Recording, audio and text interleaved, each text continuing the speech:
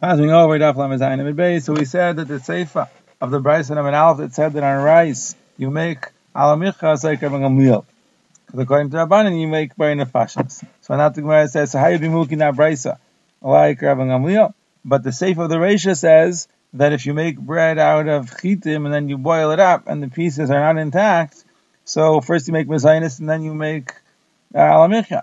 Now, that can't be Rabbi Gamliel, because according to Rabbi Gamliel, when you eat dates and when you eat porridge, you make proper Berachos and Mazon. So certainly on bread, just because you boil it and the pieces aren't kayim, it's not going to lose the bracha of Berachos and Mazon. And since it says alamicha, it can't be Rabbi Gamliel. It's got to be the Rabbanan. So if it's the Rabbanan, then the Rabbanan at the end say that by rice, after you eat the rice, you make alamicha. We said according to the Rabbanan, after rice, you make by nefashos. So it's a stira. So the Gemara says, Tak the Brayso and Alpha is the Rabbanan. And we have to change the girsa, and it doesn't say that by rice afterwards you make alamicha. It says afterwards you make by nefashos. Rava says riata, which is chavitz kadera, which is flour and oil, and honey, the chaklai, the way the villagers make it, with a lot of flour you make mezainis, because the flour is the yikr. But the way the city people make it, with not so much flour, they're chakal, because the honey is the yikr. But then Rava was chayzer, and he said no, for both of them you make mezainis, because Rav and Shmuel both say that anything that has a little bit of chamesh aminim, you make mezainis on it.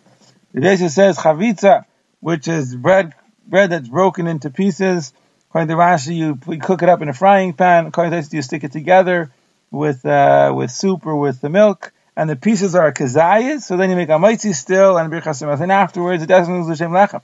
But if the pieces are less than the kazayas, so then it loses the shem lechem, and you make mezainis first and alamicha afterwards. And the Berachos said, how do I know this? Because it says in the Brayso, by menachos, if you're standing and be marked with menachos in Yerushalayim, so first he makes a shechianu, either the kain or the bailim, and then he takes them to eat them, and he says, "Hamaitzi lech min haaretz." Now we know that it says regarding the menachos that you break them into pieces of a kazayas. So when it's kazayas, you still make a maitzi. When it's less than a kazayas, then you lose the bracha of a maitzi.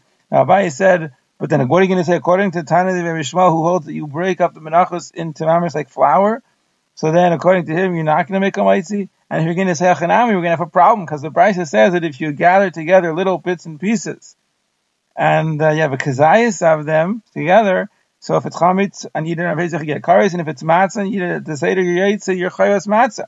And Rashi says if it's good enough to be yaitze matzah, it must be considered lechem, because matzah is lechem. So you should have to make a maitzi.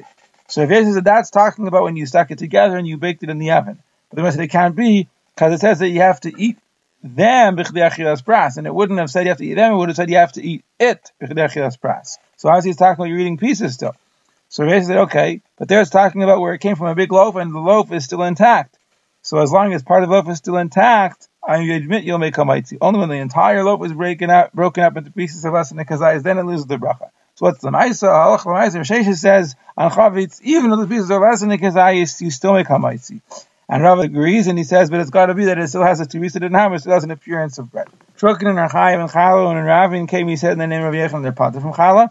And what's Truknin? It's kubadara, something that you bake in a little hole in the bottom of the oven. You put flour and water in, and you bake it. Abaye says teresa is potter from Chala. What's teresa?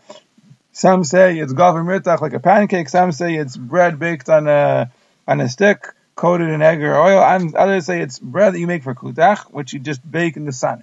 Then the Gemara brings that Rabbi Chia taught that lechem hasid kutach is pater from chala, but there's a brayso that says that it's chayiv in chala.